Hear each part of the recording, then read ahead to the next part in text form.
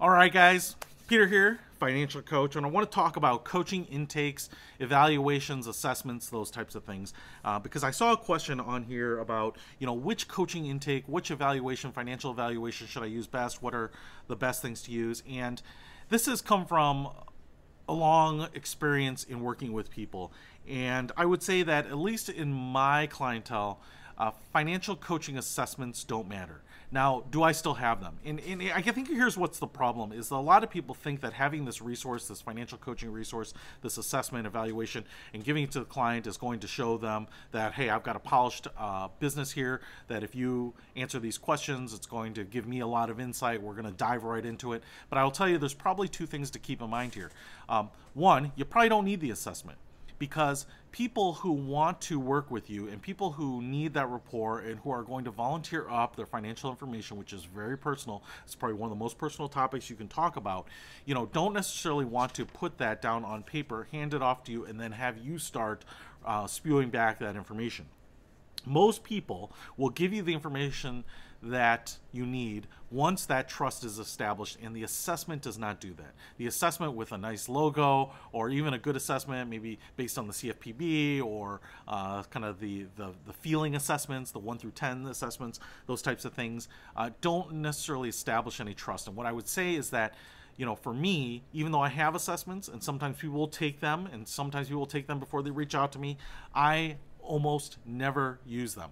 And in fact, I'm trying to think back to a situation right now where someone has said, hey, I took that assessment, didn't you look at that? Because I can't even think of one. Because most times people want to start that engagement by me asking them, what brings you in today? What's on your mind?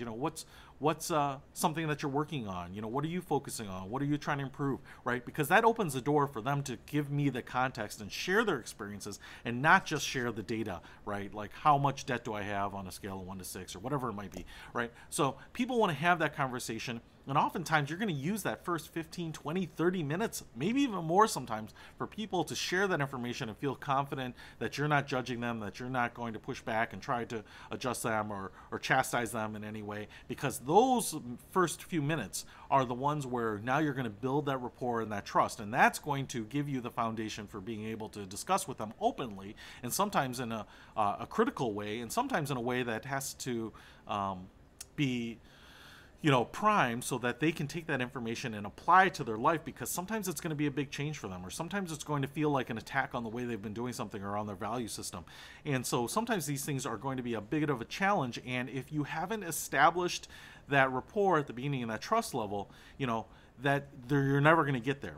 And often that means that part of the discussion is going to be covering everything that would be in the assessment plus, right? It's going to be all the information. You're going to be gathering all the information, oftentimes more information, right, in actual inventory of their debts or whatever it might be. And then it's going to be talking about where it came from and why it's burdensome to them, and why it's ailing them, or holding them back mentally, or holding them back financially, or maybe even physically too, right? Or hampering their health and those types of things. So you want to get all this context, and them sharing it with you verbally or in person, or even sometimes in an email or a chat, is going to be far more valuable than them, I think, taking the assessment and just giving that off to you, and then you coming in guns blazing, kind of trying to answer that. So do I have assessments, intakes, evaluations? Absolutely. And for some people, if I'm doing a group session, what I'll have them do is do that, because what I need them to do is kind of look at their state, their current state, for themselves, because maybe after that group session, I'm actually not going to be working with anyone. We're trying to give them some tools so that they can take all of that and do it on their own. That's where I can use some of those things, but even still, it's probably not ideal. But for anyone that I am looking to engage with personally, or even over a long period of time, I don't ever ask them to take the assessment. And like I said, they can do that on their own if they want, but in most cases we don't need that, and we use that beginning time to do that themselves. So if you're thinking about assessments, if you think that's going to open the floodgates for you for clients, if you think that's the big piece you're missing, you're probably missing that first opening connect, the connect session, which is what I call it, kind of just finding out about people, learning about people. You're probably not using that as well as you could be. And so focus on establishing that, because you have to earn every session after that. I'll talk about that more in a video, but you have to be providing value, and you have to be earning the next meeting. So that's it. Don't worry about assessments. See you later.